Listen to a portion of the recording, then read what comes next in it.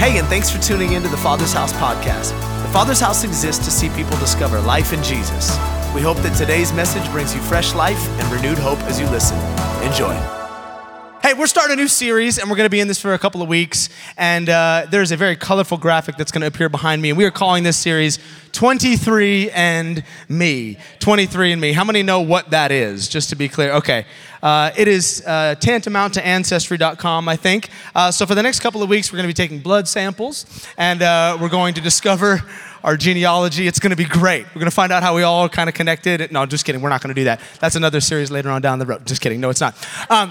No, for the next couple of weeks, we're going to be talking about a very famous portion of Scripture that I don't feel gets the honor and respect that it's due, because most of the time when you hear it, it's when it's too late. It's at a funeral or it's at a movie and you're watching it, and it's not something that we really apply to our lives on a regular basis, but I think it's one of the richest portions of Scripture in the Bible, Psalms chapter 23. And we're going to apply some of the principles of Psalms 23 to our life. I want to encourage you over the next couple of weeks, go ahead and put this in your reading plan, read through it slow, maybe take some notes and scribble in your Bible. Jesus is okay with that. And I really think this Scripture is going to speak to us. And I think it's probably the second most famous Scripture next to John 3:16. But if you're like, I don't know that one, I've never heard it, you probably have. So let me read it to you, just so that we're all on the same page and we get it on the series together. Here's what it says, Psalms 23, verse 1. The Lord is my shepherd, I shall not want. He makes me to lie down in green pastures, and he leads me beside the still waters. He restores my soul. He leads me in the paths of righteousness for his name's sake. Even when I walk through the valley of the shadow of death, I will not be afraid, for you are with me. Your rod and your staff, they comfort me. I love this line. You prepare a table before me in the presence of my enemies, and you anoint my head with oil. My cup overflows. Surely goodness and mercy shall follow me all the days of my life, and I will dwell in the house of the Lord forever. Come on, someone give Jesus a good amen for that one. I want to, in this first session together in this series, I want to focus in just on verse 4. We're going to talk about Psalm 23:4, which reads, even when I walk through the valley of the shadow of death, I will not be afraid, for you are with me. I want to talk to you this morning about what I think is the greatest enemy you face in this life of faith. An enemy that will keep you paralyzed in this journey, will keep you from stepping into all that God has for you, keep you from stepping into the future he has for you, the job he has for you, the call of God on your life, will keep you surrounded in your own funk, kind of just staying in this season where you're insular and thinking about all your own issues and never making progress, a little 4-letter word called fear. I want to talk about fear this morning. I will talk about it, David, thank you. That's my plan. I think we could all say we've had a bout with fear. We've fought fear before, whether it's fear of the future or fear about an outcome, or maybe you've been one of those people, and I've been in this situation before, where in the middle of the night you just feel pinned to your bed and you don't know what's going on and there seems to be something in your room. That kind of fear. How do we deal with that? Let me remind you this morning that as people of faith, if you've called upon the name of Jesus, if you would call yourself a Christian here today, you have been called to live a life of faith. We are to live by faith and not by sight, as it says in 2 Corinthians 5:7. We are faith people. That means that we do irrational things at times. We step out of the boat and we walk on water. We move to cities and plant a church in a city that seemingly doesn't want to have a church in the middle of it. We do things that don't make sense because we are people of faith. We don't live by the mandates of this world. We live by whatever Jesus tells us to do. But as people of faith, you've probably noticed that there is this tension, this fight that you're in to step out and do what God's called you to do because of this ever-present enemy called fear. Fear will keep you from stepping into what God has for you. And fear has a voice, does it not? Fear speaks to you. You ever seen that little cartoon with the angel and the other guy on the shoulder? Yeah, there's an ongoing conversation with fear. And fear always contradicts faith.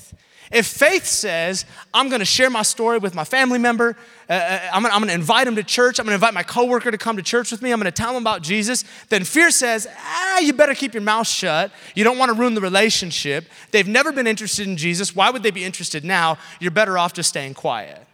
If faith says, hey, you know what? I believe what that guy up there said. I'm going to give. I'm going to trust God with my finances. I'm going to tithe, and I'm going to step into what God has for my financial future. Fear says, I don't even have enough to pay my bills right now. There's no way that I'm gonna make this kind of a sacrifice. I'm gonna stay where I'm at. If faith says I'm gonna serve, I'm gonna go to a group, I'm gonna start a group, I'm gonna get baptized in water, I'm gonna take the next step in my faith, then fear says I better not step out, because if I do, my dirty laundry is gonna be aired before all those people around me, and I'd rather just keep that stuff hidden right now, so I'm just gonna stay in this little place of faith that I'm accustomed to. Faith versus fear. And if we're not careful, we will let fear govern our lives. We will make decisions based on fear and not by faith. But listen to me, that is not how God has called us to live. We are called to be people of faith. And so we must understand how to overcome, how to fight this seemingly ever-present enemy called fear. Am I preaching to anybody this morning? So here's what I want to do this morning. In addition to Psalm 23, I want to look at one other scripture, and I'm going to give you a homework assignment at church. I know that you're looking forward to that, right? You're like, really? Come on. I'm already in college. I'm trying to remember trigonometry. This is an easy one. If you do anything this week, memorize this scripture, 2 Timothy chapter 1, verse 7. It says this, "For God has not given me a spirit of fear, but of power, of love, and a sound mind." Come on, let's all read that together, shall we? "For God has not given me a spirit of fear, but of power, of love, and a sound mind." Turn to the person next to you and tell them, God has not given me a spirit of fear, but of power. Some of you believe what you're saying. Okay, good. Here's why I tell you to memorize that, okay? We all know what we're gonna face. You know your issues, your proclivities. You know what the enemy's going to tempt you with. And the Bible is, in fact, a weapon. Scripture is a weapon. And if you know that you're going to get into a fight, then you need to have the right ammunition loaded into your heart so that in the middle of the fight, you can deploy whatever weapon you have so that you can fight against the enemy. And if we know that we're going to face fear, we need to have some stuff locked away in our heart so that we can declare it over our situation and say, no, God has not given me a spirit of fear over this thing, but power, love, and a sound mind. Memorize that this week. There'll be a test next weekend. Won't let you in the door until you know. I'm just kidding. If you're going to take notes, we're going to pray and get into this. If you're going to take notes this morning, I want to title this chat, "It's Just a Shadow." It's just a shadow. Let me pray. Jesus, we love you today. I thank you for your presence. I thank you for your people. I thank you for what you're doing here in the Father's house. And God, we are so grateful. Even last week as we celebrated 300 people who've said yes to Jesus so far in this first year. And we've celebrated people getting baptized and money that we've been able to give away to organizations and missionaries. And we're just so grateful for what you've done in the last year. But as we jump in today, week 1 of year 2, we are so expectant because we know that the best days are ahead of us and not behind us. We don't revel in yesterday's victories. We look forward to the next 52 weeks and what you're going to do here in this church. There will be even more people come to know Jesus, more money that we can give away, more lives and families that are being transformed. And today, our faith is stirred for what you want to do. And Lord, over this message, over the next couple of moments, as we talk about the subject of fear, I pray for any person in this room who is dealing with crippling fear, paralyzed by fear. Let today be the day that they taste freedom. Let them walk out of this place light in the Spirit, filled with faith, ready to step into what you have for them in Jesus' name. And the church said, amen, amen. How many of you have ever been the victims of theft? You've ever had anything stolen from you before? Come on, what'd they take from you? Tell me. A purse, a car, a backpack, a Christmas. They took Christmas? They stole Christmas. The Grinch stole Christmas. Christmas present. Okay, what else? What do I got? Joy. They took your joy. I heard girlfriend. I don't think. Okay. She just left you.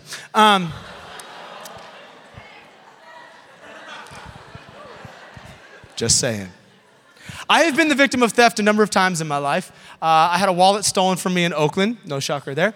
I had a necklace stolen from me from a good friend of mine. My grandmother's here this morning, by the way. Hello, Grandma, wherever you're sitting. Her husband, my grandfather, gave me a necklace, a big old silver necklace, as every good Italian man should, with a cross on it. And I lost it like a week later. And conveniently, a good friend of mine showed up with the same necklace that his grandfather gave him, which was really weird. Someone tried to steal my car from me one time. I pulled up to a dry cleaner, and I left my car running while I dropped the dry cleaning off, and 20 seconds later, I walked out, literally just boop, drop it, and walk back out, and my car's gone. And I'm looking around, I'm like, where did my car go? And I see this guy starting to drive off in my vehicle, and the windows were down. I said, hey! He stops the car, and he looks at me. He's like, hey, is this your car?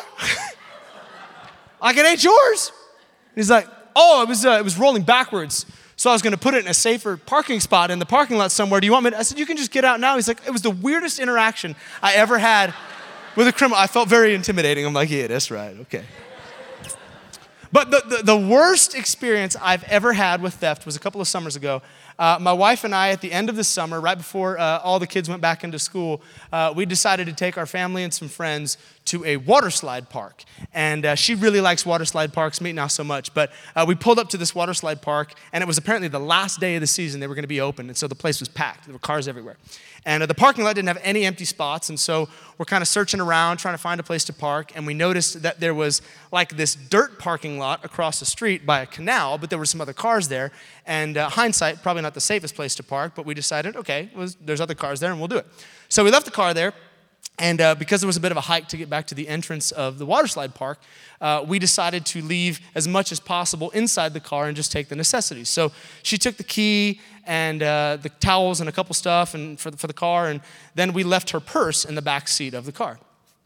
We thought we'd hidden it, but apparently not so well. So we go into the water slide park. We hang out all day long, and she's riding down all the water slides because she really enjoys it. I got stuck in the kiddie pool with my children, which we always know is just a glorified toilet. And it's great. And it's about 5 o'clock. I go back across the street, and I get the car. I say, you guys stay put. I'll pull around for you. And as I approach the vehicle, I notice the back window is shattered. Something that many of you were probably familiar with if you live in San Francisco. And at first I thought, okay, maybe someone like kicked up a rock and it shattered the window, but we realized rather quickly, no, somebody saw the purse, they broke into the window, and they stole her purse out of the back seat. Now, if you've ever had your wallet, your purse, all of that stuff stolen, you understand that this is a very tragic situation, and it is horrible trying to recover from it. I'm calling insurance, and I'm calling every card and the bank and trying to figure out if anything's been charged to the card. Turned out like $5,000 had already been charged at like Lowe's and Home Depot nearby, and we're sorting through all this stuff. So for like an hour, I'm canceling cards, trying to remedy the situation, frustrated, sweaty, covered in kids' urine, and I'm like, I'm done. So finally, after I get off the phone, I said, we gotta go get some food. This is too much. I just need to chill out. So we drive to this restaurant, grab a meal, get back in the car, and we're driving home. About halfway home, I look over at the car seat next to me, and my wife is just weeping in the seat next to me. And I'm trying to be a good husband. I'm like, I know, it was stupid. You shouldn't have left your purse in the back seat. Weren't thinking, I get it. It's fine. It's fine. She's like, no, you idiot. I just realized what was in my purse. I was like, what was in your purse? She said, well, my wallet was in my purse with my ID. And my ID has our address on it. And attached to my wallet was our house key. So this thief, now I say he, could have been a woman, equal opportunity for sure, but he has our address and the key to get into our house. He's probably there right now. And all these scenarios start going through my head. I'm like, oh my gosh, someone's in my house, he's clearing our stuff out. He's like stealing my car and you know, what? So I do what every grown man knows to do. I pick up the phone and I call my daddy. I said, hey, Dad, he lived around the corner, or my parents lived around the corner. I said, hey, Dad, are you home? And he said, yeah. I said, you still own a gun, right? And he's like, yeah. I said, okay, here's what I need you to do. Someone stole Robin's purse. They have our house key, the address. They're probably at the house stealing everything we own right now. I need you to grab your gun, go over to my house, and then just do whatever Jesus tells you to do. And he's like, all right.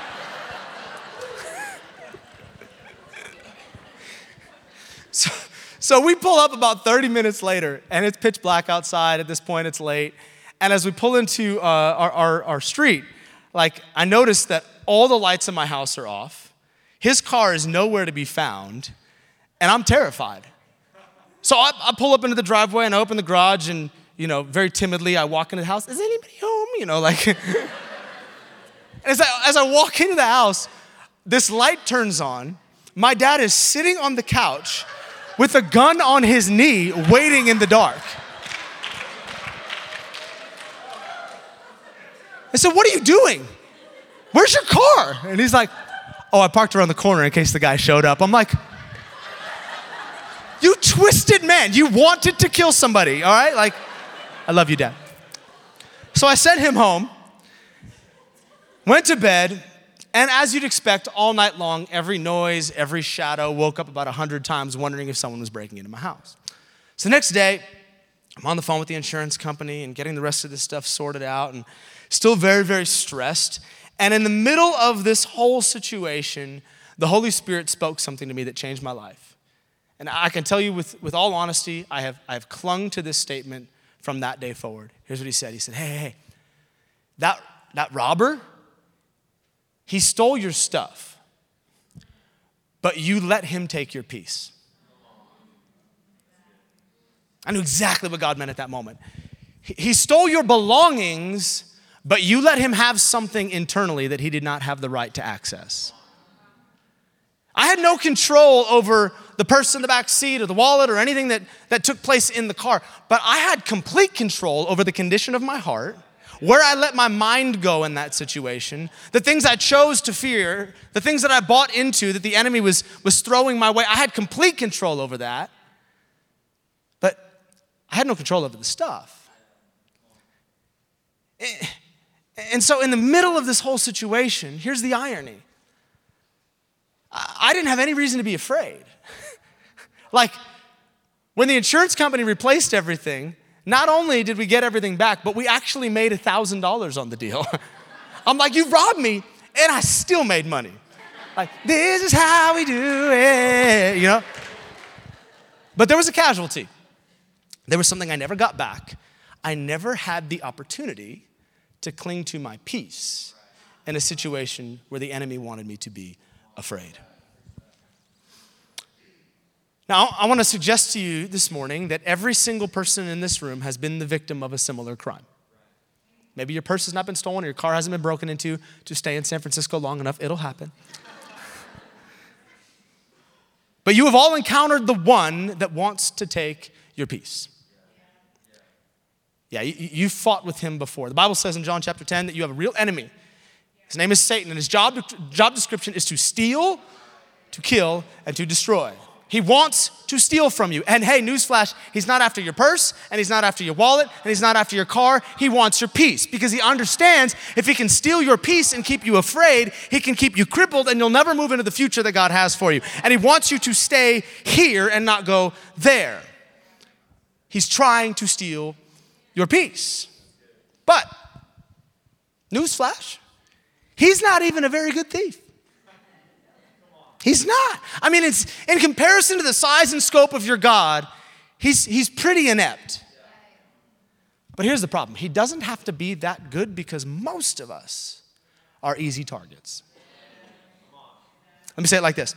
Let's say you had $100, which if you're a college student, this is absolutely something you have to imagine. But if you had $100, and today you left church and you walked out there to the bus station and you left it on the 28 line right there and you just said, hey, you $100 bill, you just stay right there. You be safe. I'm going to be back in a little while for you. I'm going to go down to West Portal, grab some food. It's going to be great. So you go over to West Portal, you grab some lunch, you come back, and lo and behold, your $100 is gone. Somebody stole it from you. Does that mean that they were a good thief? No. You just left it there. No, you were an easy target. That's why it was stolen from you. And sadly, this is how so many of us operate with our peace. We leave it in the back seat of the car. We leave it on the curb for the enemy to take at his whim. Let me explain what I mean by that. I know people, yea, even in the Father's house, who are deathly afraid about the future of our nation. They are terrified about leadership right now and conversations that are taking place with China and all the discrepancies in Ukraine and Russia and all the stuff. But rather than doing what it tells us to do in Romans 13 and praying for those that are in leadership, instead, they binge watch the news, they spoon feed themselves with fear, and then they wonder why they're afraid about the future of our nation. I know people that are deathly afraid about the condition of their marriage. Are we gonna make it? I don't know. Things don't look good. But rather than going to counseling, Rather than trying to work it out and going through the necessary steps to get it restored, instead, they talk to their messed up hairdresser who's been divorced 7 times and complain about their marriage and go, I don't understand why I'm afraid that it's not gonna work. Hello. I know people who are crippled by the fear of man, just deathly afraid of what people think about them. Just, do I look the right? Am I dressed correctly? Do I fit in? And just so fearful about people's opinions and whether or not they'll be accepted. And yet, the way they remedy that is by posting every which angle on their social media and trying to find the right filters so that they can get enough hearts to affirm. We spoon feed on fear and then we wonder why we're afraid. But hey, you people of faith. We are not supposed to live by fear. The Bible says in John chapter 14, Jesus, these are his words, I give you peace that this world cannot offer.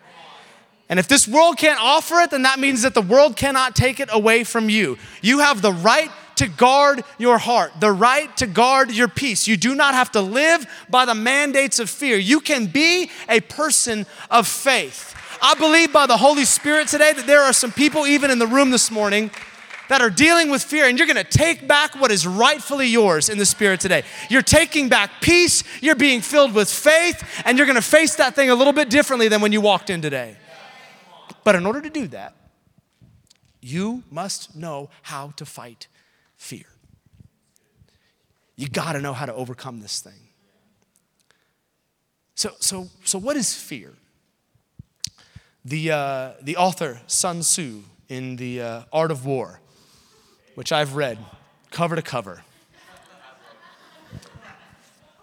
He makes a quote. It is a great book. Makes a quote. He says, if I know myself and I know my enemy, then I can face 100 battles without fear. If I'm aware of how my enemy thinks, how he works, who he is, then I don't have to be afraid when I go to battle. So who is fear? What is fear?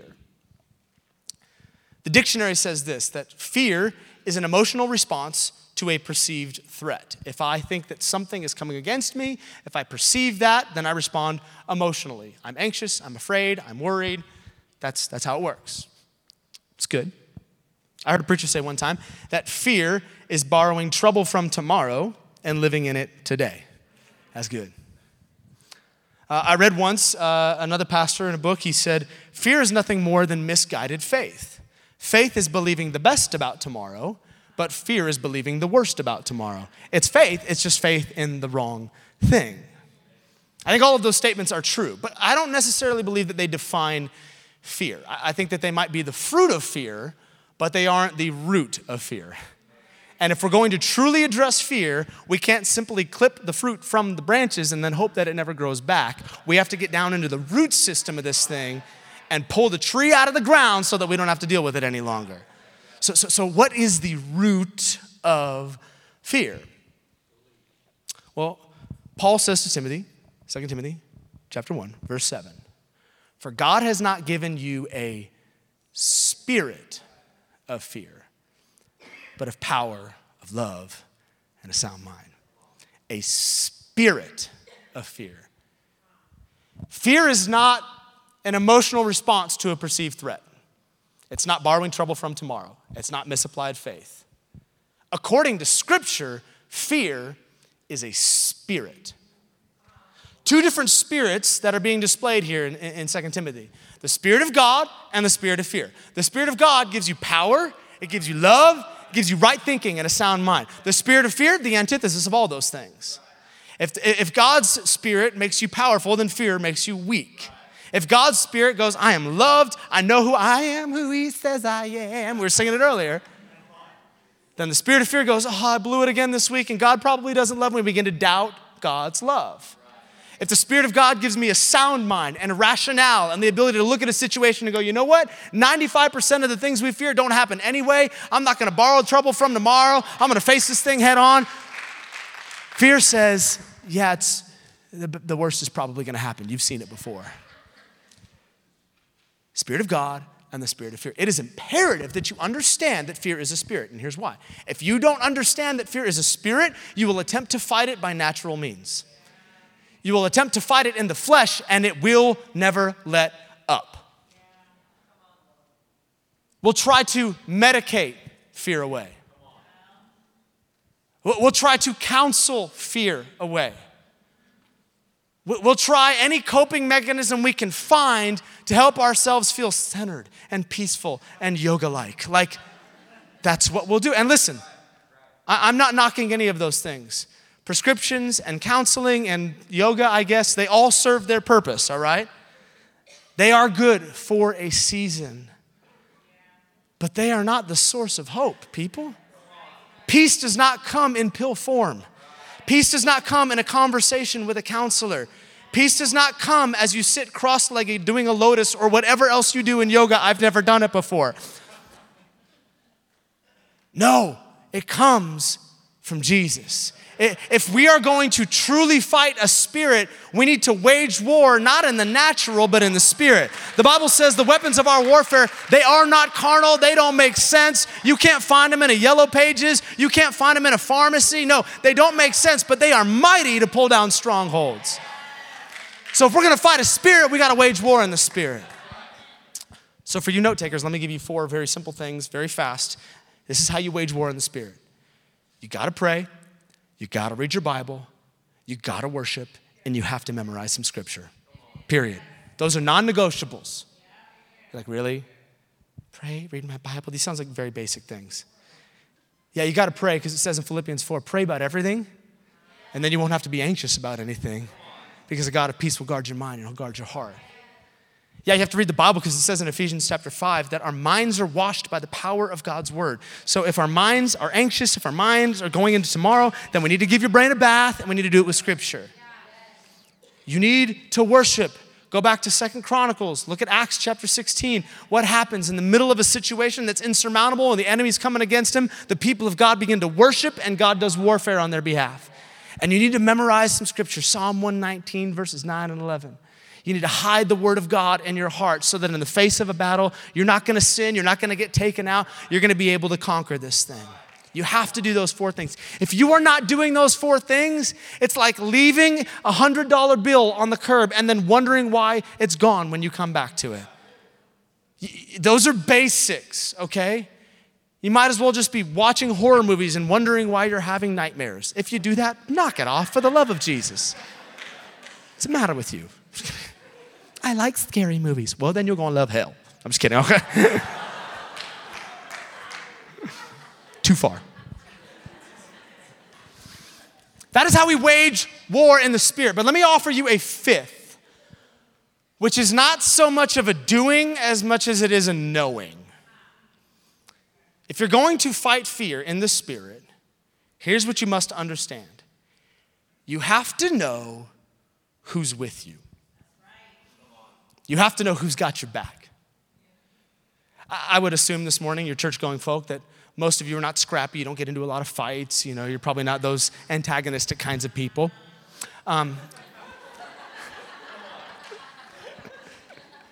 Oh, you just busted yourself out. Okay, that's good. But if you've ever gotten into a fight before, here's what you understand. It's really not about my size or my skill. It's really all about who has my back. Because I can face anybody if someone bigger has my back. I can talk all the trash I want if I got some good people who have my back, right? Good advice for life, just throwing that out there. I remember when I was a sophomore in high school and my sister was in 5th grade, she had this kid in her class that would antagonize her every single day. And she'd come home and she'd complain about these things that this kid was saying. And they were mean and they were cruel, but none of them really ever crossed the line so much until one day, me and my buddies were hanging out, eating goldfish and drinking Capri Sun, as you do after high school, at the kitchen table. My sister comes through the front door and she is in tears and she's crying. I'm like, what's wrong? And she begins to tell us what this young man said to her at school that day. And at that moment, we snapped. Me and all my friends were like, okay, this has gone too far. Here's what I want you to do. Tomorrow, I need you to tell that little guy to come meet us after school. Now, granted, I'm a sophomore in high school. This is a 5th grade kid, but I didn't process that at the time. So I said, here's what I need you to do. I want you to get him off of school grounds, take him to the park next door to the school, and then we're gonna have a little conversation with your friend. That's right. That's what family does. So school ends, bell rings, and me and my friends were like kind of hiding behind this berm. And my sister brings this little guy off of school grounds over to the park. And granted, the description she gave me, I thought, overdeveloped fifth grader, hair on his chest, big burly guy. This is like the pudgiest little 4 foot whatever you've ever seen in your life. Just like, oh, hey guys, walking over to the park. But at this point, he was my mortal enemy, okay? He's talking trash to my sister. I'm like, we're gonna fix this. So he comes over, and we like pop out from behind this berm. We're like, hey! He just starts shaking. So I understand you've been saying some things to my sister that no man will ever say to my sister. 10th grade, 5th grade kid. He said, if I hear you so much as look in her direction again, me and my friends, we're gonna come find you. I know where you sleep. I know your address. Have I made myself clear? Yes, sir. Kid takes off. My sister, she walked away from that situation like this. Consequently, so did we. Like, we just defeated the biggest gang in all of town. We're like, yeah, we punked that 5th grade kid. Yeah, that's right. What's up? Y'all don't know me. Like, I'm crazy. I'll cut you. But she was so confident walking away from that situation. Why? Because she knew that someone greater had her back. She knew that, hey, this isn't gonna mess with me any longer because I've got a brother, I got a clan behind me that's gonna take this thing out if it ever tries to rear its ugly head again. You have to know who has your back. And you've known this since you were a kid. What did you do when you had a nightmare in the middle of the night? You ran into your parents' room because if I know that someone is with me, I don't have to be afraid. When you were camping, which I don't know why you would do that, but you were camping. And in the middle of the night, you had to go to the bathroom and you knew that every serial killer was waiting outside of your tent for you and you had to go to that weird bathroom in the middle of the campsite. What did you do? You grabbed somebody to come along with you. I ain't going alone because if someone's with me, I don't have to be afraid. 365 times in your Bible. Consequently, one for every single day of the year. In command form, God says, do not be afraid. But almost every single one of those commands is followed by a promise. Let me read a few of them to you, and you tell me if you can see the pattern. Genesis 26:24. The Lord appeared to him on the night of his arrival. I'm the God of your father Abraham. He said, don't be afraid, for I am with you and will bless you. Deuteronomy 31. Do not be afraid or discouraged, for the Lord will personally go ahead of you. He will be with you. 1 Chronicles 28. Then David continued, be strong and courageous. Do the work. Don't be afraid or discouraged, for the Lord my God is with you. 2 Chronicles 20. Don't be afraid or discouraged. Go out against them tomorrow, for the Lord is with you. Isaiah 41:10. Don't be afraid, for I am with you. Jeremiah 46:28. Don't be afraid, Jacob my servant, for I am with you. Don't be afraid because I'm with you. Let me remind you today that you do not serve a God that stands afar off in the middle of whatever you're facing with his arms folded saying, I hope they figure it out. I hope they can work this one out. I'm waiting. They're going to come. No, you serve the God that walks through every valley with you, the God that walks through every sickness with you, every situation with you. He called himself Emmanuel, the God that is by your side. You are not alone in what you're facing. And when you know you're not alone, you can understand God is with me and I'm not going to be taken out by this thing. No, I don't have to be afraid because my God is greater, he's bigger, he's able, he can provide, he can heal. He's more than enough for what I'm facing. He is with me. And when you know that God is with you, you can expose the spirit of fear for what it truly is. And as it pertains to the message today, as mentioned, it's just a shadow. It's just a shadow.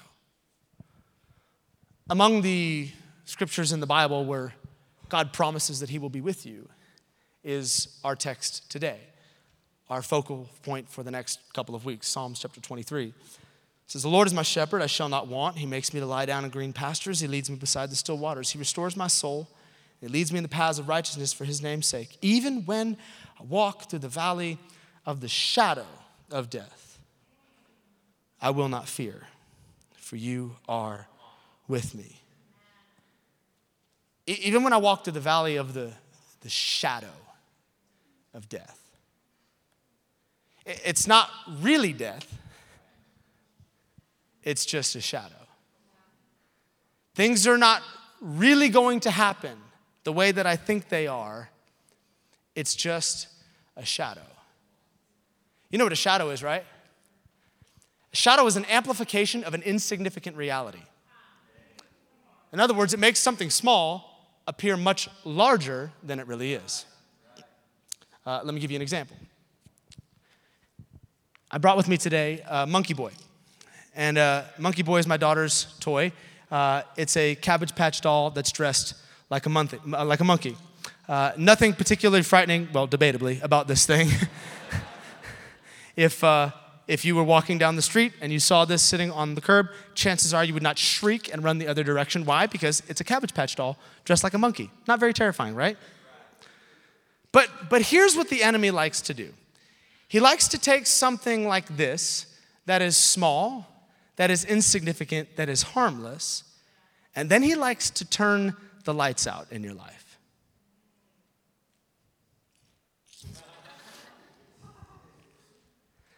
And suddenly, this small, insignificant thing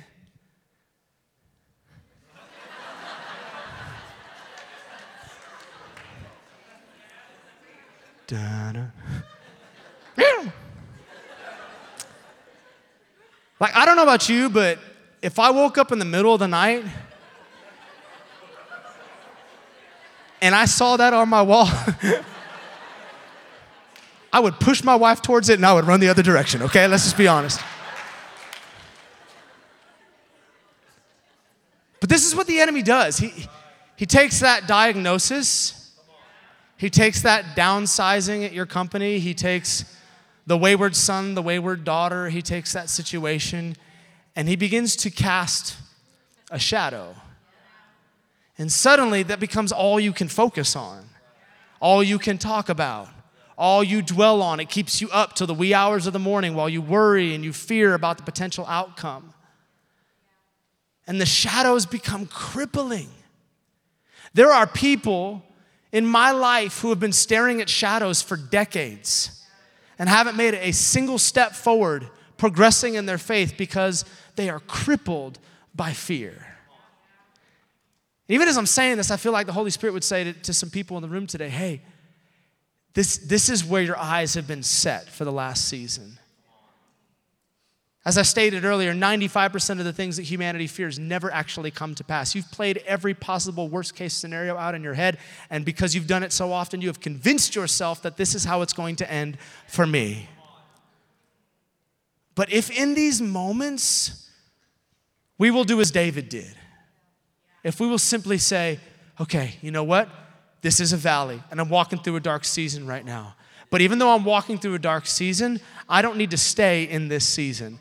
This death, this sickness, this potential outcome, it is not what I think it is. This is just a shifting shadow from the enemy trying to divert my attention from my God and let me look at it instead of look at him as the source. But I remind myself that God is able, that he's with me, that I don't have to be afraid. Suddenly, he begins to turn the lights back on my situation. Suddenly, I begin to see this thing for what it truly is, and I realize, no, I didn't have to be afraid. It was a Cabbage Patch doll in the spirit. It was a baby little demon trying to remind me that my situation is what it is, but I say, no, God is greater. He's able. He heals. He saves. He restores. He redeems.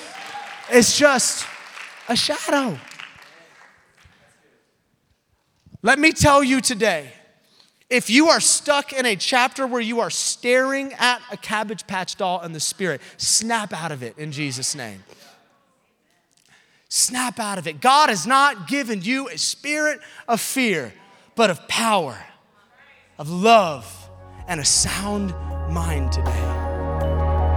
Hey, thanks for taking the time to listen to the Father's House podcast. We hope it helped you wherever you're at in your journey. And listen, we want to pray with you if you're going through something right now that's difficult. You can go to our website, tfh.church, and click on the prayer and praise link and tell us how to join you in prayer. Until next time, be blessed.